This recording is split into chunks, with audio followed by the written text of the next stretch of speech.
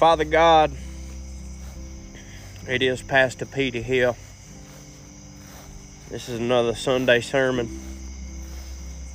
I don't want to get nobody too excited because this Sunday sermon is going to be bifurcated. It must be bifurcated, Father God, because Pastor Petey is sitting here and he is in shambles, Father God. And I know that many in my congregation might think that I'm pulling their leg, Father God, but I'm not, Father God. We've lost Jimmy Buffett. And it's hard for Pastor Peter to sit here and try to be funny, as I often am, trying to provide wit to go along with the message, because that's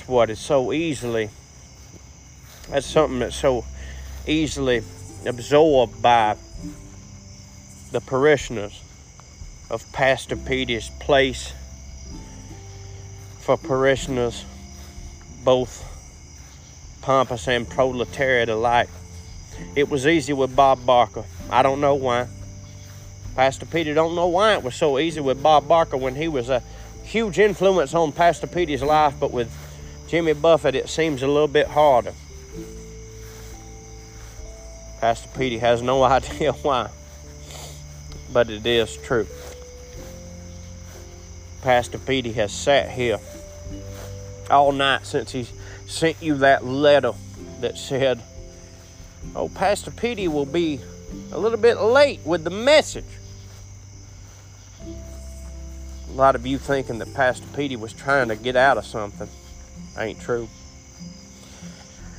No, it's just that apparently Brother Jimmy Buffett meant just a little bit more to Pastor Petey than Pastor Petey would like to let on. It ain't necessarily just Mr. Jimmy Buffett himself. I'm not going to sit here and act like Pastor Petey and Jimmy Buffett had a personal relationship. We did not.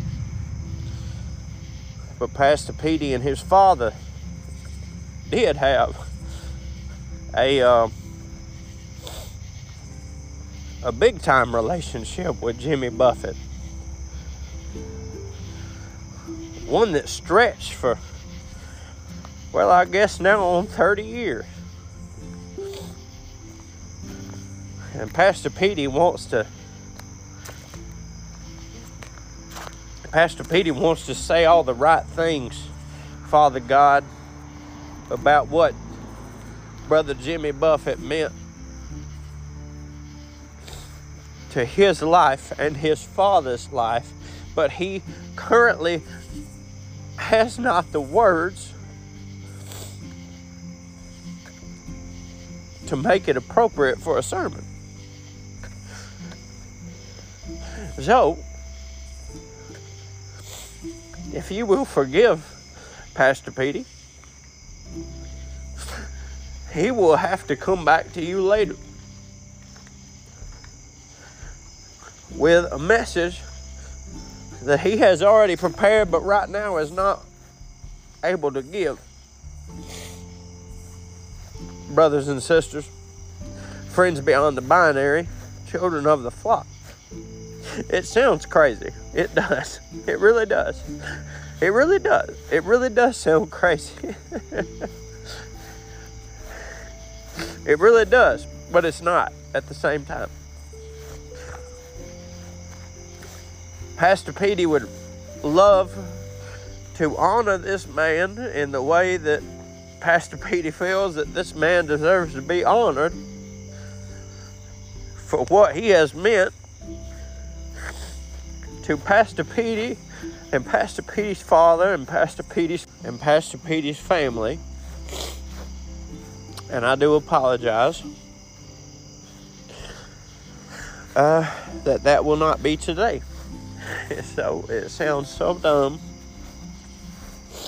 Frankly, I can't believe I'm still in character. But I will be back to you later this evening with a sermon.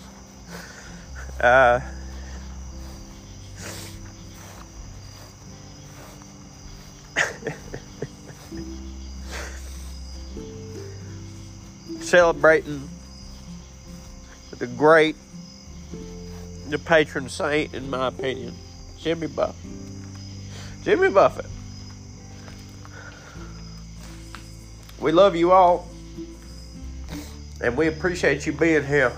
And we are sorry that for the first time in the history of Pastor Petey Perkins' sermons, we have finally gotten truly choked up. But we have. Just how... Oh, well. Jesus Christ. I can't even figure out a way to apologize for it. Jimmy Buffett was just one of a kind. We'll be back 2 years later with a full sermon. A full celebration of Mr. Jimmy Buffett, because he deserves it. And I tell you what, ain't no one gonna not give it to him like Pastor Petey is. We will celebrate this man and what he meant to my family. God damn it. God fucking damn it, Jimmy Buffett. Whoo! Alright. Y'all sleep in. It's going to be a Sunday night service. How about that? How about that, everybody? Sunday night service. We love you. Deacon Ricky loves you. And, Lord rest in peace, Brother Jimmy Buffett. Alright. We'll see you tonight. I'm so sorry.